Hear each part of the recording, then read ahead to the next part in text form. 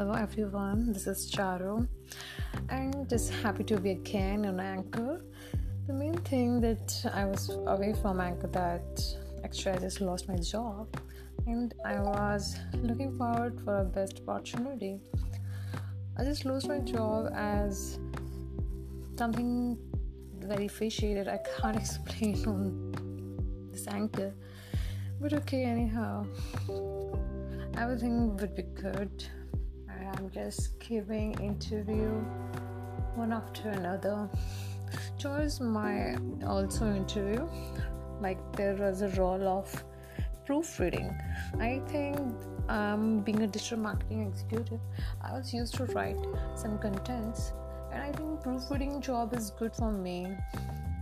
Like I have to check the content very deeply, have to check each and every punctuation, grammar and everything. I think that would be best suits for me. Another one is for manager post. That's really new for me because that was for little marketing, not completely digital marketing job. There I have to handle some queries of client and some system work also. And hope for best, wish you best of luck so that I can gain one of them, and I need it really. Thanks, bye bye.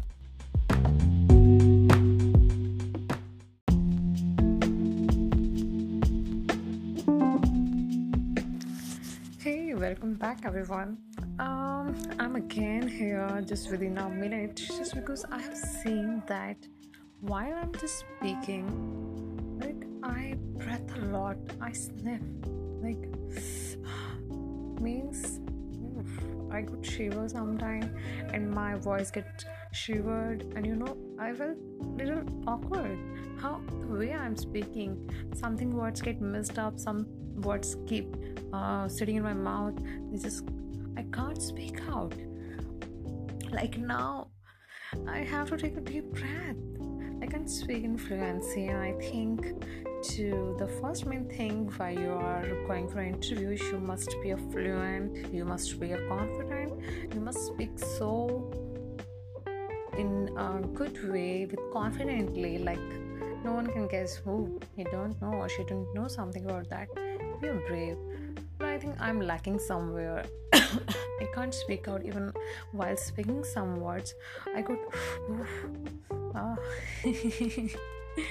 Okay, I will come back again. I'm just reading something about digital marketing. I just came here and to practice how to give an interview. Thanks. Bye-bye. 27 generation ने मिलकर उसको complete किया गया था।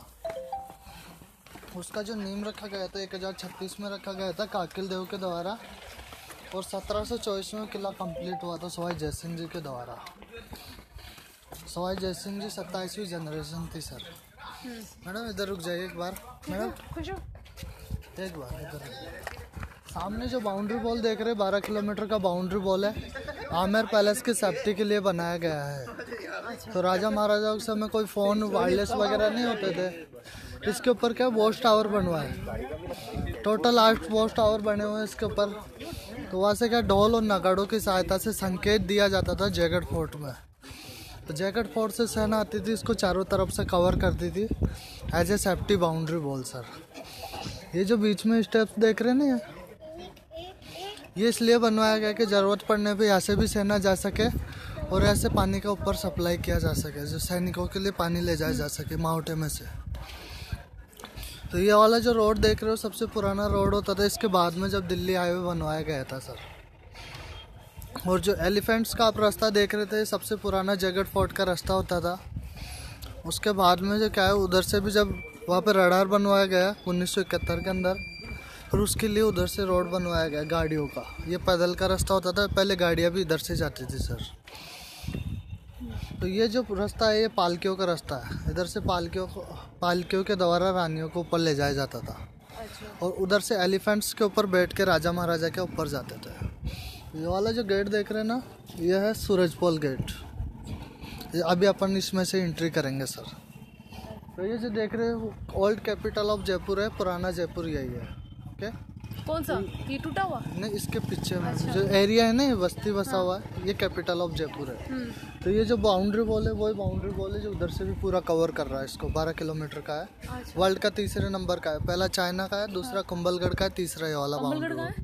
कुंभलगढ़ उदयपुर में है। अच्छा, उदयपुर अपना है। हाँ, तो दूसरा वो है, तीसरा ये वाला बाउंड्री वॉल है जो वर्ल्ड का तीसरे नंबर का बाउंड्री। ये जो टूटा हुआ हिस्सा ये क्या है? ये सोल्जर्स के लिए बनवाया गया था, जो उनके कास्ट सोल्जर्स होते थे उनके लिए बिल्डिंग्स बनवाया गया था। ये 7 मंजिल की बिल्डिंग है। अभी इसका जो नाम रखा वो छाबड़ा बिल्डिंग रखा। ऊपर चलेंगे, चलो। यह है जलेबी चौक। इसका क्या है, पहले जो सेना का परेड वगैरह लिया जाता था वो इसी जगह पे लिया जाता था। तो क्या है, सोल्जर्स के लिए जब मॉर्निंग टाइम में परेड होता था ना, वो इसी जगह पे लिया जाता था सर। ये वाला जो गेट देख रहे हो सूरजपोल गेट है। ये वाला है चांदपोल गेट।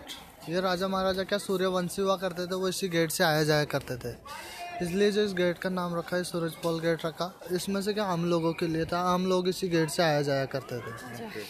और जो मॉर्निंग में एलिफेंट लेके आता है ना सवारी, वो इस गेट से लेके आता है, इधर से घूम के वहाँ पे ले जाके वहाँ पे छोड़ता है। उसका 2 मेंबर का चार्ज होता है 1100 रुपये। मॉर्निंग टाइम में चलता है 11 बजे तक।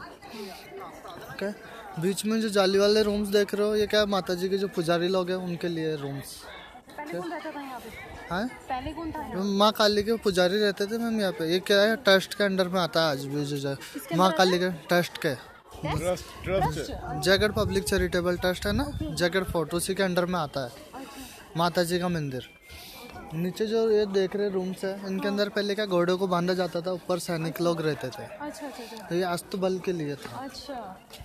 और बैक साइड आप बाउंड्री वॉल देख पा रहे हैं, उसके बैक साइड होगा, दिख नहीं रहा है। वो बाउंड्री वॉल वही है जो मैंने आपको उधर से दिखाया था, वो जयगढ़ फोर्ट से कनेक्टेड है। सामने जो देख रहे हैं लाइटिंग हो रहा है, वहाँ पे कनेक्ट है ऊपर पीछे, वो उससे कनेक्टेड है। तो 12 किलोमीटर का बाउंड्री वॉल है। अच्छा, जलेबी चौक का मतलब क्या? जलेबी चौक का मीन्स घर का आंगन। घर का आंगन है। ओके, राजा रानी कहाँ रहते थे ऊपर? राजा रानी ऊपर रहते थे, मानसिंह पैलेस है उसके अंदर रहते थे। अभी हम वहाँ जाएंगे पैलेस के अंदर। 6:30 पे ओपन हो गए फोर्ट, फिर जा सकते हैं। Free of cost? हाँ, 100 रुपीज पर मेंबर सर। दीवाने खाने, दीवाने आम है, दीवाने खास है। और जो मानसिंह पैलेस है, गणेश पोल गेट है। हाँ जी, कोई राजा के जेम्स स्टोन का है, कोरल का। इसके लिए जो माता जी के लिए बकरे का बलि दिया जाता है ना, पहले वो जो उधर गेट है एक बलिदान गेट, वहाँ पे होता है बकरे का बलि। और यहाँ पे जो पहले क्या इंसानों को बलि दिया जाता था, ये पेड़ लगा हुआ है ना इस जगह पे, इसलिए इसका नाम है बलि स्थल। नहीं, ये नीचे में ये वाला बलि दी जाती है। बलि आज भी दी जाती है, एवरीडे नहीं, बकरे की अब दी जाती है सर। एवरीडे यहाँ दी जाती है? नहीं, वो वहाँ पे बलिदान गेट है, वहाँ पे दी जाती है। बकरे की डेली बलि देते हैं? हाँ, वो राजा की तरफ से होता है बकरे का बलि। ये अयोध्यावासी कहाँ से मुसलमान हो गए राजा की तरफ से? ये जो सामने गणेश जी का मूर्ति देख रहे हैं, एस्ट्रोलॉजर के हिसाब से रखा हुआ है यहाँ पे। कौन सी मूर्ति? ये गणेश जी का सामने मूर्ति है। अच्छा, छोटी सी। हाँ, ये गणेश जी का मूर्ति कोरल का है, जैसे हाँ जो मूंगा होता है स्टोन हाथ में पहनने का, उसका बनाया हुआ सर। अच्छा, ये मूंगा का बना हुआ है? हाँ बिल्कुल। क्या खासियत क्या यहाँ रखने की? इसलिए क्या है, जो ये टेम्पल आज भी राजा के अंडर में आता है। अच्छा। हाँ, और जो जयगढ़ फोर्ट जो उनका बचा हुआ है अभी, सिटी पैलेस भी बचा हुआ है, इसलिए जो क्या है एस्ट्रोलॉजर के हिसाब से यहाँ पे रखा हुआ है। कब अभी लगाया ये? नहीं, उस समय जब लगवाया गया था ना, भवानी सिंह जी के समय लगाया गया था। ओके, ऐसे फोटो वगैरह ले लो। आज तो धातु का बनाते हैं तोप को, सोना चांदी तांबा पीतल सबको मिक्स करके, ताकि बारूद के प्रेशर से फटे नहीं। ये युद्ध के समय बजाते थे, अनाउंसमेंट के युद्ध शुरू करने के लिए ऊपर वाले को, खत्म करने के लिए नीचे वाले को बजाते थे। दोनों की आवाज़ साउंड डिफरेंट होता था, अलग अलग होता था।